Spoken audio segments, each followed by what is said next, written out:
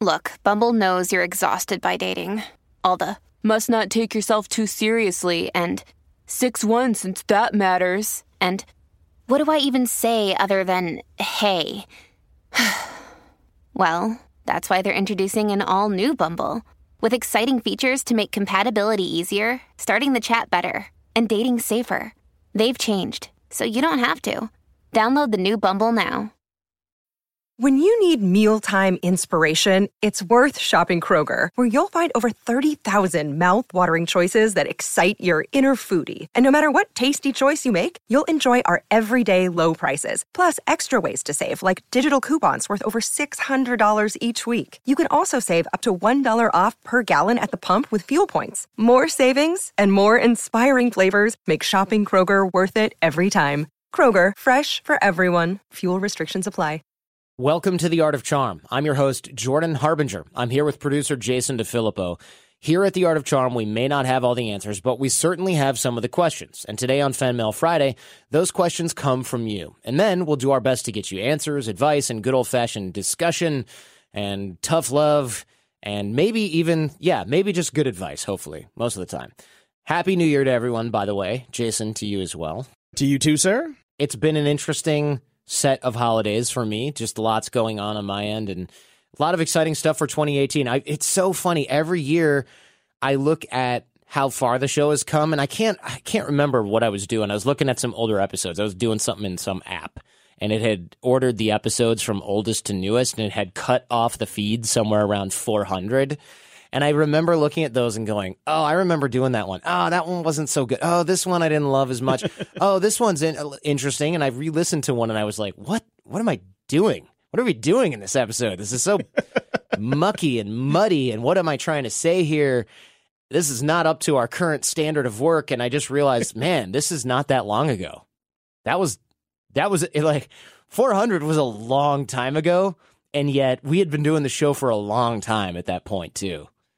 And it's just funny to see how far things have come. And also, it's fun to see how those of you who've been listening for a really long time, how forgiving you all were about just no doubt a lot of what happened on the show back then, too. And I'm sure I'll think the same thing about these current episodes. Like, listen to me ramble in the beginning of this one about how bad my work product was 3 years ago. That's such bad form. How unprofessional. Well, if in 2 more years you go back and look at it and go, man, I was much better back then we've got a problem. Yeah, it's time to retire at that point. But it's funny because I remember around episode 250, which is Robert Greene, he had said he said some nice stuff. And I was like, wow, I'm starting to get the hang of this. And I went to Guitar Center and I got all new equipment and I upgraded everything and it started sounding really good. And I started spending days and days and days over weekends just screwing around with audio equipment and going to Guitar Center like 10 times a day to switch stuff out. I remember. Yeah. I remember. And it was interesting. And that was when I said, I'm finally starting to get the hang of this. And then around, I think, episode 500 or something like that, I remember having a similar thought. It might have even been 600. And now every new year, I'm just kind of thinking, wow, we have so many great guests lined up. The last few shows have been really interesting for us to record or release, whatever. It's just a really good place to be. That feeling of consistent improvement, not necessarily looking back and being embarrassed at something that you'd done a while ago, but thinking, wow, we're so much better now, and that's okay. It's just a great feeling to have. And I just wish I had that same feeling about my fitness level. Looking at, I'm like in college, all I did was go to the gym and run, and it was just like, I'd come back and eat whatever I wanted, and I'd be like, oh, I'm starting to have the bottom of my six-pack is starting to show. And now I'm just like, so how long do I need to starve myself before I can see any of my abs? How many stomach flus do I need till I get those abs back? And the answer is too many. But they're not coming back, man. Just say gogoodbye and move on. They're not coming back. I'm not even interested in that part. I'm just kind of thinking like, wow, this was so much easier when I was 24. Story of everyone's life, right? So that part, luckily, my point is something is getting better with age, and it's what you're listening to right now to the exclusion of many other things. And that's okay. I've come to terms with that. All right, let's cut to it. Hey, gang, I'm looking for some moral guidance. While I try to mostly stay out of things that aren't my business, something has been brought to my attention, and I'm trying to figure out if I should get involved or not and could use some advice. I have a cousin who I didn't really know up until the last 6 years or so. I always knew from my other cousin, her brother, that her husband is rather abusive. The stories, though, were always that he would hit her and not their kids.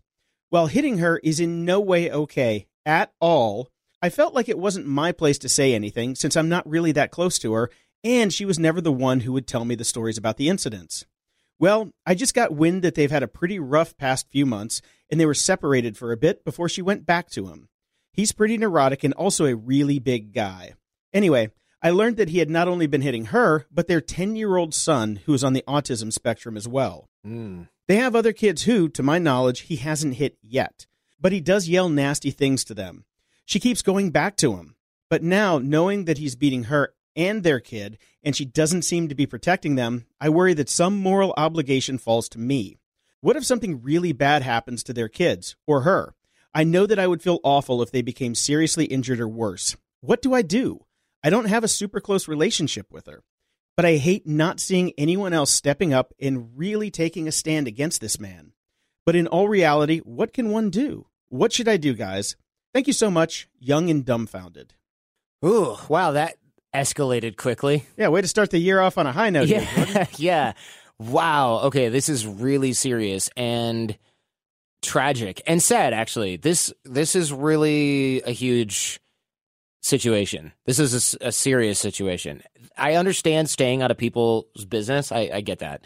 This is well beyond that, I think. Your cousin is clearly not thinking clearly. Look, she's putting herself in harm's way. That's terrible. I understand. I get why people do that. I think it's awful, but I understand why people do that. And I understand your temptation to stay out of someone's business like that, although I think for their personal safety that you probably shouldn't. But once the kids are involved, all red lines have been crossed, and there's no longer, well, this isn't really my business. Well, no, this is community business. This is in the interest of the state, in fact. And what that means is that you, as a citizen, as a good person who is not party to this abuse, have a duty to report this. Yes, for your cousin, but absolutely for the children. This goes beyond social conventions. It goes beyond minding your own business. And in fact, in certain positions in a child's life, like a teacher or something like that, you would be under a legal obligation to report this. There's a reason those people are under a legal obligation to report this, and it's because they're the ones that see this probably the most often. So why would you absolve yourself of that similar duty, knowing what you know now? So that sort of leads me to the first point. Make sure your info is credible. False accusations are really bad. They're negligent, of course. So at least try to verify what you've heard, but also make sure you find out who knows what firsthand, because I'm not saying this is your situation, but if this comes from the rumor mill of, well, such and such nosy neighbor who always exaggerates stuff said to my cousin's mom who also exaggerates stuff, said to my aunt who also exaggerates stuff, that this might be happening. And it's like, well, but if it's, nope, kids showing up with a black eye, other kids are complaining about it, they're saying things to people that you trust firsthand, nobody knows what to do, you're looking at something a little bit more credible here. Also, prepare your thoughts. You can even write it down, because I'm going to ask you to report this, and you'll likely be asked identifying information about the child, the nature of the abuse, your relationship with the child. Anonymous tips are always an option here, but identified reporting, in other words, if they know who you are and your relationship to the child, this increases the likelihood of prosecuting the perpetrator.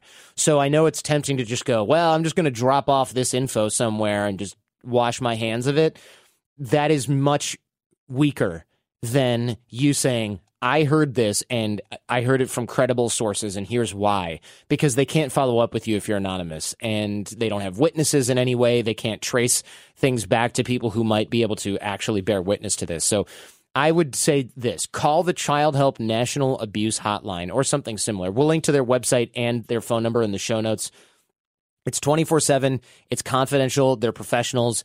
That number, in case you're listening and you need it now and you can't get to the show notes, is 800-422-4453. That's 800-422-4453. Again, we'll throw that in the show notes, so you can always go to the website and grab those. You'll be connected to a trained volunteer, and they can't make the report for you. Just FYI, this isn't you making the report. They can walk you through the process in a detailed way, let you know what to expect, counsel you a little bit as to what needs to get done and how to do it in a better way than I can right now. But the bottom line is you have to do this. You will never forgive yourself if something bad happens to your cousin, but you'll never ever forgive yourself if something happens to your young nephew or niece. You just won't. It's not worth risking it, and it's certainly not worth living with it for the rest of your life, because this guy sounds like a horrible person, and this stuff escalates. As far as I understand it, the abusers don't go, I've been kind of a jerk about this, I really need to tone it down. It just gets worse and worse and worse. In fact, it sounds like from your email that it's gotten worse over the years. It's eventually going to happen to the other kids. It could get worse with your cousin, and this one in particular. It's only a matter of time. So cut this off now and do what needs to get done. And you may face some social consequences from your family, but I think that those are much more survivable than what the alternative may be. And I think there's going to be people in your family that think you're brave for doing this. I think you're brave for doing this, if it makes any difference. I think that people who don't do this who don't report abuse like this, I understand, but I find it so weak, because I think really at the end of the day, what's more important than protecting people in your family and your community? I think you should do it, and I think you should do it today. All right, heavy duty, Jason. Let's hope the next one is a little bit lighter for my own emotional well-being now here. Yeah. Next up. I think I can provide something for you on that scope. Thank you. Hi, Jordan. I just listened to the Pseudoscience episode 675, Rotten Psychology with Justin Ramsdell. I found the episode interesting. However, the Indian culture bases many things from pseudoscience, such as astrology. I also listened to the Ben Greenfield podcast, and I know you guys are good friends. Ben does believe in many things that seem like pseudoscience. If I'm not mistaken, Ben has talked about examples such as energy healing, emotional blockages, acupuncture, etc. Can you please clarify this for me? My opinion is that there are forces around us that science have not yet been able to identify or discover or prove. However, these forces can affect us. In Ben's podcast, he talked about Qigong with Robert Feng. If you can please clarify whether there are some things within pseudoscience that are not quote-unquote crazy. Thank you. Sincerely, Shubham. All right, Shubham. It might even be Shubham. I don't know. This is a non-fake name. Shubham. Is that a common Indian name? That is very hard to pronounce. I've never heard it. Yeah, me neither. So anyway, Shub, you're right. I'm friends with Ben, but I don't agree with everything he believes in, especially the pseudoscience stuff like that. I think it's probably placebo effect, which is also a real effect. We did a show with Joe Marchant called Cure about what placebo effect can do and what it cannot do. And I thought that was a really interesting show. That was a few years back. But man, I loved that episode. Placebo effect is just as real. It's just your body working in certain ways. But it is very limited in what it can do. Mostly revolves around absolving pain. It can't cure things generally. And one thing that you're missing in the earlier email here is that some things are as yet undiscovered, as you said, but they can be discovered and then they can be tested with science. Pseudoscience is something that fails actual scientific testing and is therefore not science. For example, something like dark matter is relatively unknown, it's hard to study, but it's science until it's proven otherwise. It's proven that, it doesn't exist, it's something totally different, or it's an illusion of some kind. Energy healing has been debunked by real science and is therefore fake, imaginary, pseudoscience. And I know I'm going to get a bunch of emails like, no, it's real. I have the crystals to prove it. Save your energy, literally, and both your literal energy and your metaphorical pretend energy. And don't email me that because I've looked at this a million times. This is not real. And so I hope this distinction makes sense, that the pseudoscience is stuff that we went over with, for example, with Justin Ramsdell. Science can debunk these things in many ways. Things that are undiscovered can still be scientific. It's just not going to be something like astrology, where they say, oh my gosh, look, these horoscopes, which are different because they're written by different people and they're totally different each time, depending on which newspaper you're looking at. That is not science. Feng Shui, which is the arrangement of certain furniture and plants inside living spaces, which is a Chinese art, not a science. It's been debunked a million times. If you want to run tests like this, it's actually not hard. If you want to run a Feng Shui test, I remember this from Penn and Teller's bullshit a long time ago, Jason. You remember this? They had called a bunch of really well-respected Feng Shui practitioners and some not so respected in their area. Yeah. It's whoever they could get on the show that week. Yeah, it was whoever was free at the time, probably. But they brought them in to arrange the furniture and the plants in the house, and they all had different ideas. In science, they all use the same method. They end up with the same results. In something that is pseudoscience or just plain nutbag, they all end up with a different result because it's an art based on their feelings, etc. It basically fits Justin Ramsdell's idea of pseudoscience, and it is therefore not real. And you could scientifically test things like this. It doesn't mean that it's as yet undiscovered or mystical. It means that it is not science. Does that make sense? Every time I rearrange my living room, I use Feng. And it's basically my interpretation of where I want to sit and watch TV. Nice. That's how I go with it. Yeah, the best view of the television near the heating vent, depending on the season. Yeah, I hear you. Exactly. Now, I'd like to point out that the name is right there on the tin. Pseudoscience. Pseudo is defined as not genuine or a sham. Other words that are synonyms of pseudo are like bogus, phony, fake, false, misleading, contrived. But the opposite of pseudo is genuine. So Yes. pseudoscience, right in the name, is fake science. So there you go. There you go. All right, next up. Hey guys, I found myself in a difficult spot. I'm trying to get back on the dating scene after a 5-year relationship, and what I'm finding the most difficult thing to approach is the fact that I don't drink. I got sober during my previous relationship, and while my ex was supportive, towards the end of our relationship, she just really began to discover going out and partying as she's in her early 20s. That didn't bother me, but what did bother me was that she wouldn't include me, so it made me feel like I had some type of defect. I have no practice going out and getting comfortable not drinking at parties, dinners, and bars with a potential mate.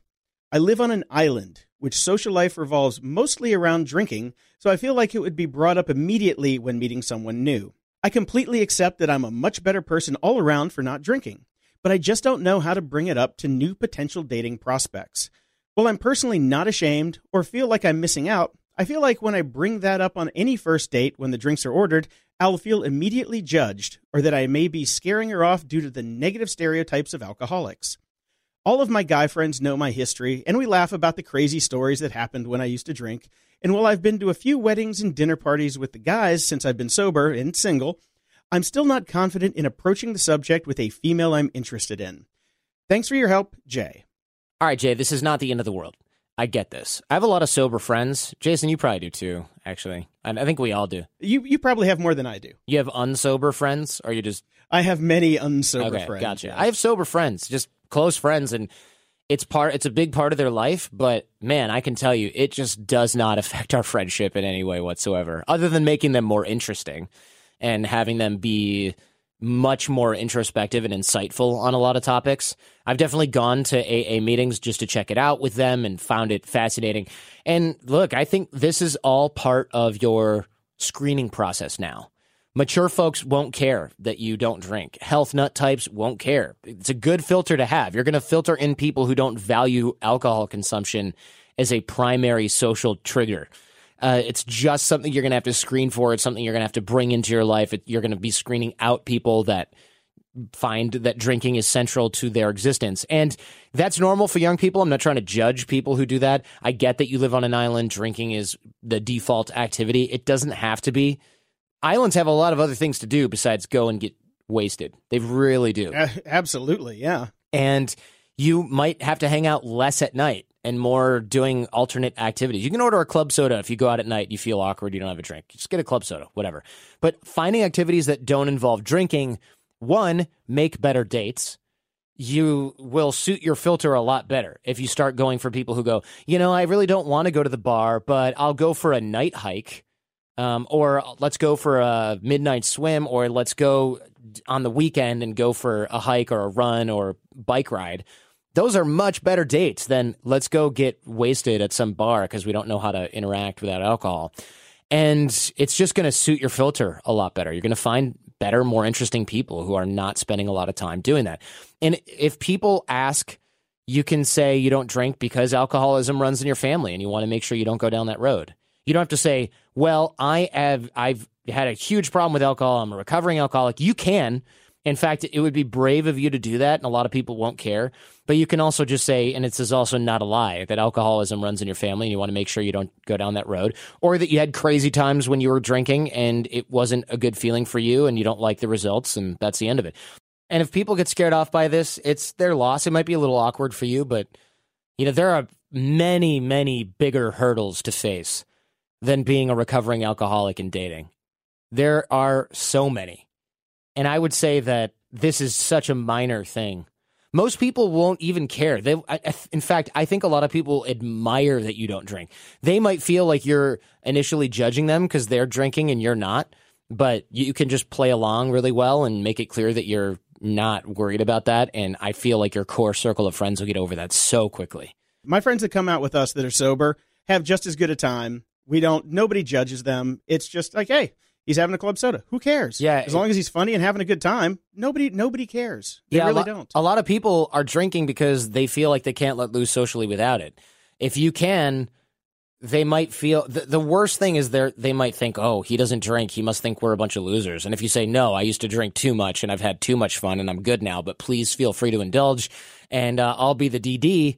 That's a pretty good setup for most people. Yeah, totally. I don't think you should worry about this at all. And like I said, I would focus on alternative activities if you don't like being around it, because those are more productive anyway. Over the last 17 years, we have launched our fair share of online courses, coaching programs, and finding the right platform has always been a challenge. They say if you do what you love, you never work a day in your life. But if you're an entrepreneur, you know the hard work that comes with it. That's why you need Kajabi. Kajabi makes it easy to run your entire online business from one platform so you can focus on what you love, creating. Kajabi is the ultimate all-in-one platform that helps creators and entrepreneurs build successful online businesses by unlocking predictable, recurring revenue. No matter your niche, Kajabi makes it easy to turn your skills, passions, and experiences into enriching online courses, exclusive membership sites, subscription podcasts, thriving communities, personalized coaching, and more. The best part? Kajabi doesn't cut into your revenue because everything is owned and controlled by you. So keep 100% of what you earn. And with Kajabi, you also get robust analytics, easy payment options, email marketing tools, and customizable website templates, all built in. You don't even need a huge audience to make sustainable income. There are thousands of creators on Kajabi making 6 and 7 figures with less than 50,000 followers. Right now, Kajabi is offering a free 30-day trial to start your business if you go to kajabi.com/charm. That's KAJABI.com/charm. Go to kajabi.com/charm and join the creators and entrepreneurs who have made over $7 billion. Lennon and McCartney, Jagger and Richards, Watson and Crick, AJ and Johnny. What about the perfect duo when it comes to growing your business? Well, that's you and Shopify. That's right, Johnny. Shopify is the global commerce platform that helps you sell at every stage of your business. From the launch your online shop stage to the first real-life store stage, all the way to the did we just hit 1 million orders stage, Shopify is there to help you grow. Whether you're selling your own fire merch or promoting your productivity programs, Shopify helps you sell everywhere. From their all-in-one e-commerce platform to their in-person POS system, wherever and whatever you're selling, Shopify's got you covered. Shopify helps you turn browsers into buyers with the internet's best converting checkout, up to 36% better compared to other leading commerce platforms. And sell more with less effort thanks to Shopify Magic, your AI-powered all-star. What I love about Shopify is no matter how big you want to grow, Shopify gives you everything you need to take control and take your business to the next level. In fact, Shopify powers 10% of all e-commerce in the U.S., and Shopify is the global force behind Allbirds, Rothy's, and Brooklinen, as well as millions of other entrepreneurs of every size across 175 countries. Plus, Shopify's award-winning help is there to support your success every step of the way, because businesses that grow, grow with Shopify. And AJ, you don't have to just sell your stuff anymore. With Shopify Collective, you can curate products to sell from the brands that you love, giving your customers more variety and your business more sales. Shopify is your no-excuses business partner. Sell without needing to code or design. Just bring your best ideas, and Shopify will help you open up shop. Sign up for a $1 per month trial period at shopify.com/charm. Go to shopify.com/charm now to grow your business, no matter what stage you're in. Shopify.com/charm. All right, next up. Hey guys, my large extended family all have a lot to do with each other. Everyone seems to be off doing some awesome stuff with their life, and everyone knows what everyone is doing. Whenever I go to family gatherings, I just simply don't know what they've been up to, their jobs, etc., as I've never had the courtesy to pay attention when I was younger. When meeting new people, it's easy enough to ask about their life, job, family, and hobbies. However, it seems I should know more about my cousins by now. How do I go about learning more about them and having meaningful conversations outside of, nice to see you again?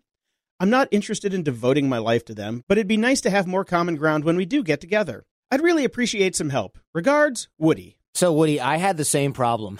When I was younger, I was shy. I didn't talk to people that much. I'd play video games at family parties alone, not with everybody else. And then I traveled a bunch. I went to Germany, and I lived abroad, and I went abroad in college, and I didn't hang out with any of my cousins. I missed all of these weddings, all of these family events, all these cousins' weekends at cottages and stuff like that. So now I just call it out. Like, they know you guys weren't close growing up. They were there, too. They know. Yeah. They'll appreciate the newfound initiative you have to get to know one another. And maybe you can organize some sort of hangouts with them as well, but that might be a next step. In the meantime, if they've got kids, they got a new family, they're in that stage of life, ask about becoming a mother or father. So what I did, since I was doing a totally different type of life, starting a business, traveling, my cousins, they all had kids. And they really they're in a totally different place than I am. They're like teachers and professionals that have families and multiple kids. I'm not even Jenny's not even, we're not even talking about that stuff right now. So they're learning to parent from scratch. And you can talk about becoming a father, becoming a mother, learning to parent from scratch. Do they have a newfound respect for your aunts and uncles, their parents, now that they have kids? These are good conversational topics that lead to real conversations rather than just like, so, do you still play hockey? No, I quit when I was 14, dude. I'm 30 now. Oh, cool. Do you still like New Kids on the Block? Nope, I got rid of that in 7th grade. I mean, I understand the type of conversation that you're thinking like, oh my God, I talked to Catherine when I was in 7th grade. I don't even remember her.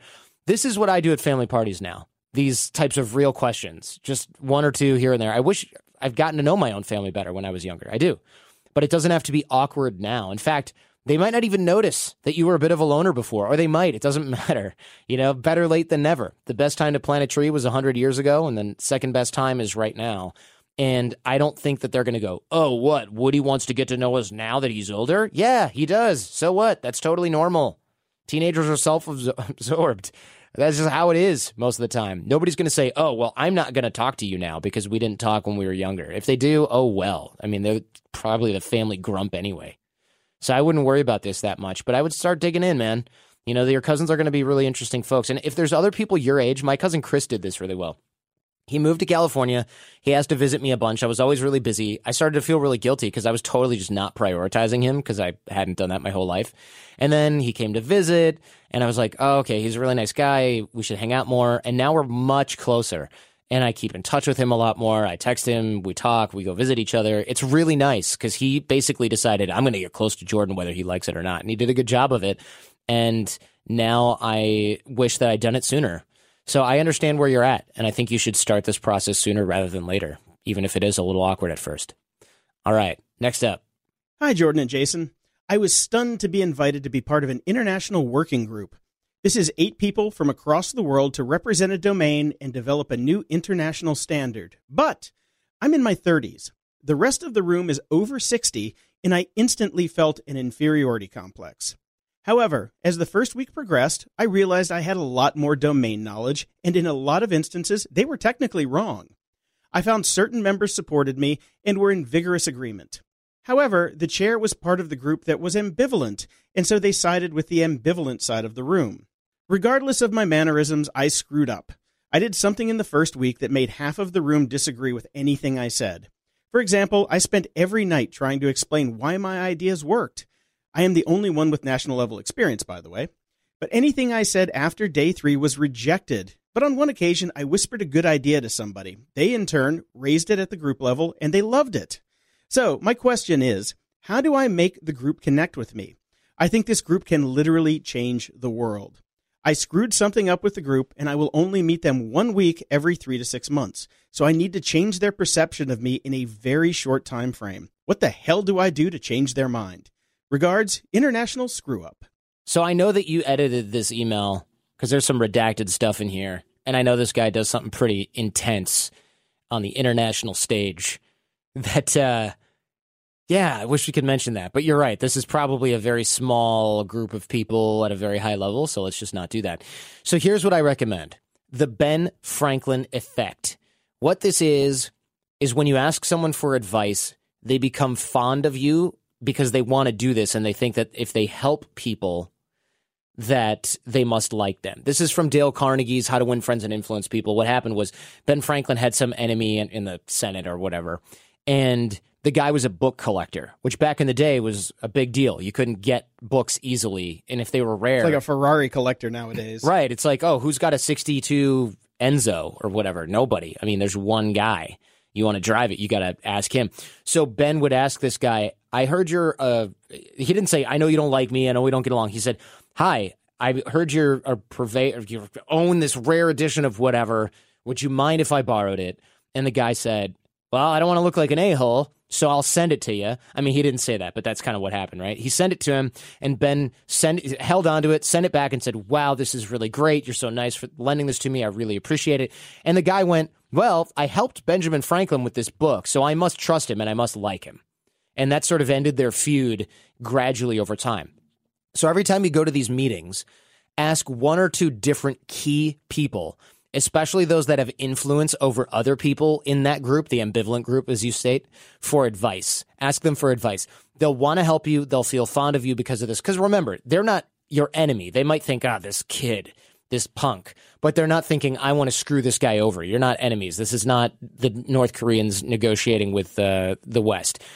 If you want to get more FaceTime with these people, which I highly recommend, I would say try to meet them outside of this working group, not during the meetings, but outside the working group if possible. Maybe you can keep in touch with them over the time that you're apart. Maybe you can go and meet them somewhere. By the nature of this business, I assume you're dealing with people that are very busy and live very far away and are very high-level government officials. So I would say phone calls or email at least if you can't get actual FaceTime with these folks.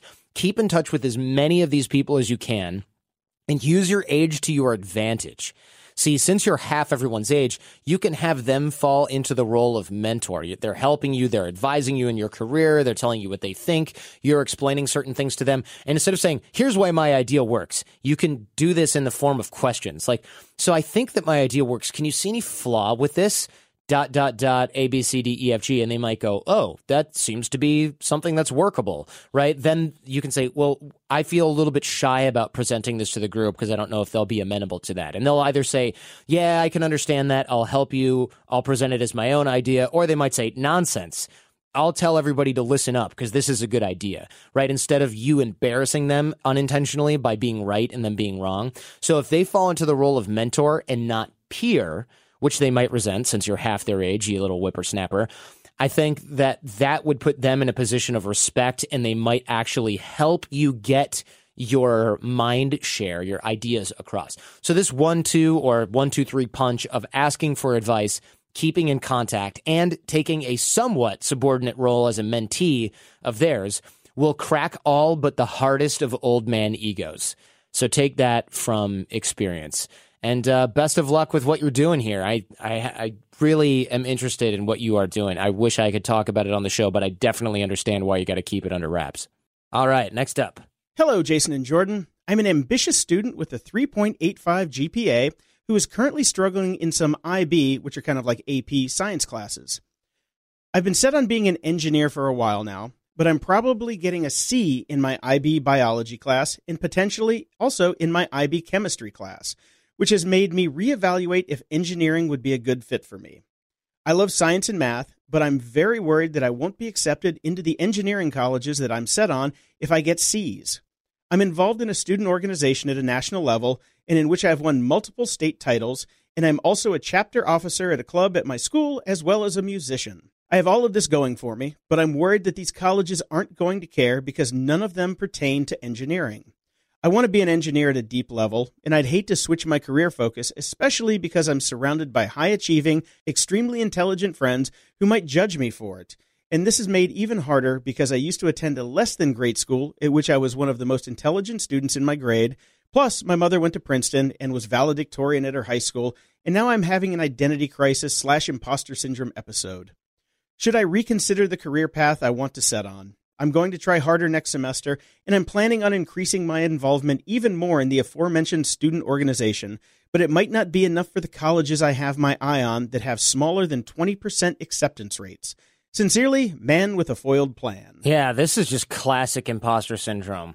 These are all normal feelings, 100% normal. If your parents didn't have academic pedigree, you'd be feeling different. If you didn't go to this other school where you felt like the smartest guy in the room, you'd be feeling different. This is pressure that you are putting on yourself. You even said so with, oh, my friends are going to judge me, which they probably won't. Maybe they would. Who knows? Sure, C's don't look great, but organizations and experiences more than make up for this, at least in certain measure.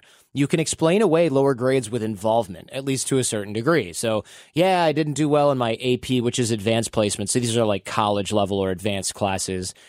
I didn't do as well in this class because there was a lot of extra work outside it, and I was really focused on student leadership. That's not a great excuse, but it's better than, yeah, I just wasn't interested, or, yeah, I couldn't keep up in class. But he's still rocking the 3.85 GPA, which is not anything to sneeze at. Come exactly. on. And a lot of people that apply to high-end colleges have great grades. They have solid 4.0s. So colleges start to go, okay, another academic. What else have you done?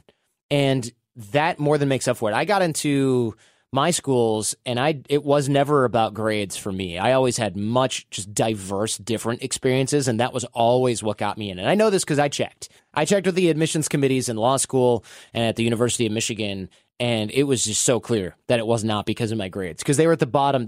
They publicize which GPAs get in the most. They do like an average. Like most people who got in had this type of GPA. So most of my grades were at the bottom of that, the very bottom.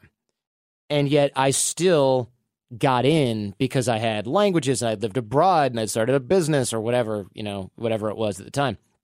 Also, grades in most classes, not all, but most classes, have nothing to do with jobs and career paths. They really, really don't. Hell, when I went to law school, which is a graduate program for a professional degree, I can tell you most of what I learned in law school had nothing at all to do with the practice of law. There were people that hated school that love being a lawyer, and there are people that love school and hated being a lawyer. And the grades are just not indicative of your ability to do the actual job. Those classes are a screen. They're a filter for other academic programs later on. They're a filter for employers to see how hard you work in lieu of other involvement, like the activities that you're doing. I'm not saying these programs don't count or that these academic institutions have no idea what they're doing, et cetera. But just because you don't do great in biology doesn't mean you can't build roads and bridges and buildings if you're going to be that kind of engineer. And just because someone else kicked butt in biology and organic chemistry or whatever doesn't mean they're going to be a great doctor, for example. So keep up with the extracurriculars, realize your feelings are totally normal here, and definitely do not let a couple of C's dissuade you from your chosen career path. If you already know what you want to do, the grades are the last thing that you should worry about in terms of getting in the way. I got C's in French, and now I speak 5 languages, although none of them are French. So there's that. But I would say, look, man, you already know what you want to do. Get work experience and do that part, and nobody's going to care about a couple of C's, except for you. All right, last but not least. Hi, AOC team. I'm a 25-year-old male living in Sydney, Australia. Over the past few years, I was enjoying the single life and was having many flings with different women, especially the past year or so. While this was great fun at the time, I'm now ready for a more serious, longer-term relationship. So recently I started searching for a woman who would be good girlfriend material. Be careful what you wish for. About 6 weeks ago, I was spending a month in another city for work, and I met a beautiful American girl who was traveling through Australia. We really hit it off. I can't remember having such an instant connection with a woman before.